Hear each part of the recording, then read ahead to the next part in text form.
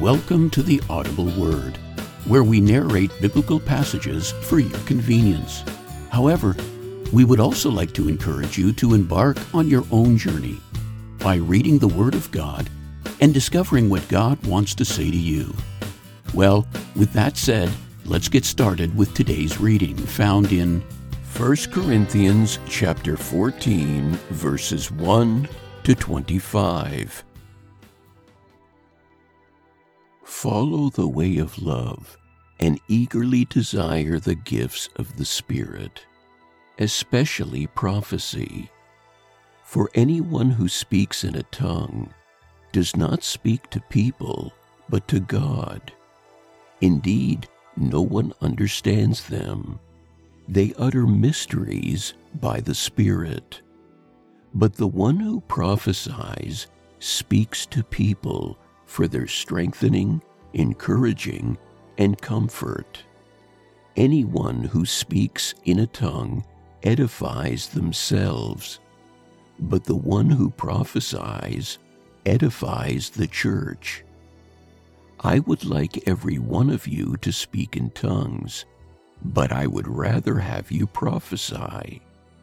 The one who prophesies is greater than the one who speaks in tongues, unless someone interprets so that the church may be edified.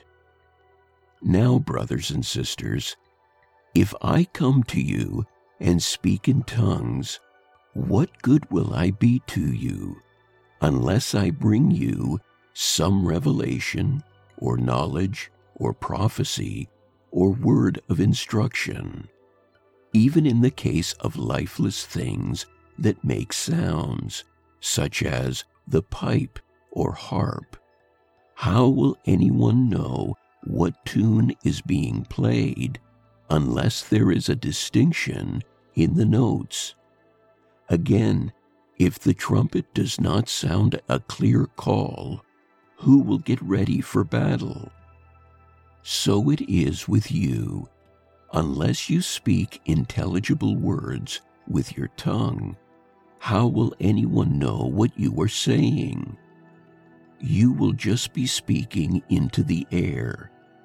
Undoubtedly, there are all sorts of languages in the world, yet none of them is without meaning. If then I do not grasp the meaning of what someone is saying, I am a foreigner to the speaker, and the speaker is a foreigner to me. So it is with you, since you are eager for gifts of the Spirit.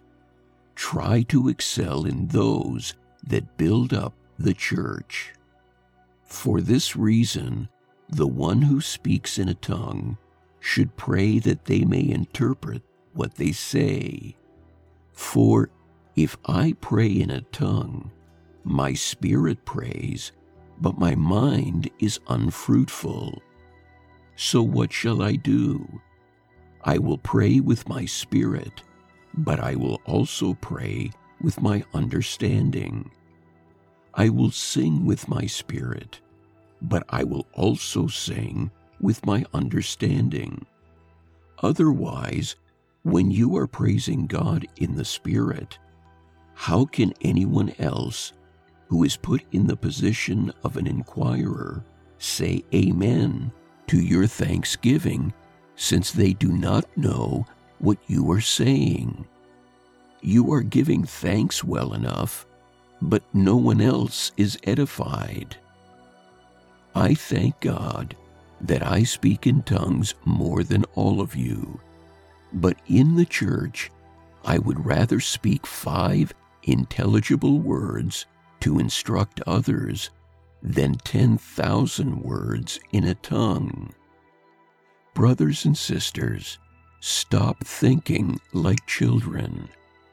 In regards to evil, be infants, but in your thinking, be adults. In the law it is written, "With other tongues and through the lips of foreigners I will speak to this people. But even then, they will not listen to me, says the Lord." Tongues, then, are a sign not for believers, but for unbelievers. Prophecy, however, is not for unbelievers, but for believers.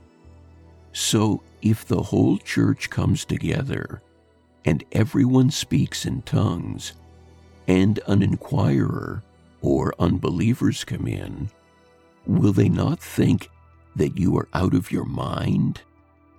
But if an unbeliever or an inquirer comes in while everyone is prophesying, they are convicted of sin and brought under judgment by all, as the secrets of their hearts are laid bare. So they will fall down and worship God, exclaiming, "God is really among you." All readings taken from the New International Version and used by permission. Opening theme music composed by Rolf Eichland. Background music provided by Purple Planet.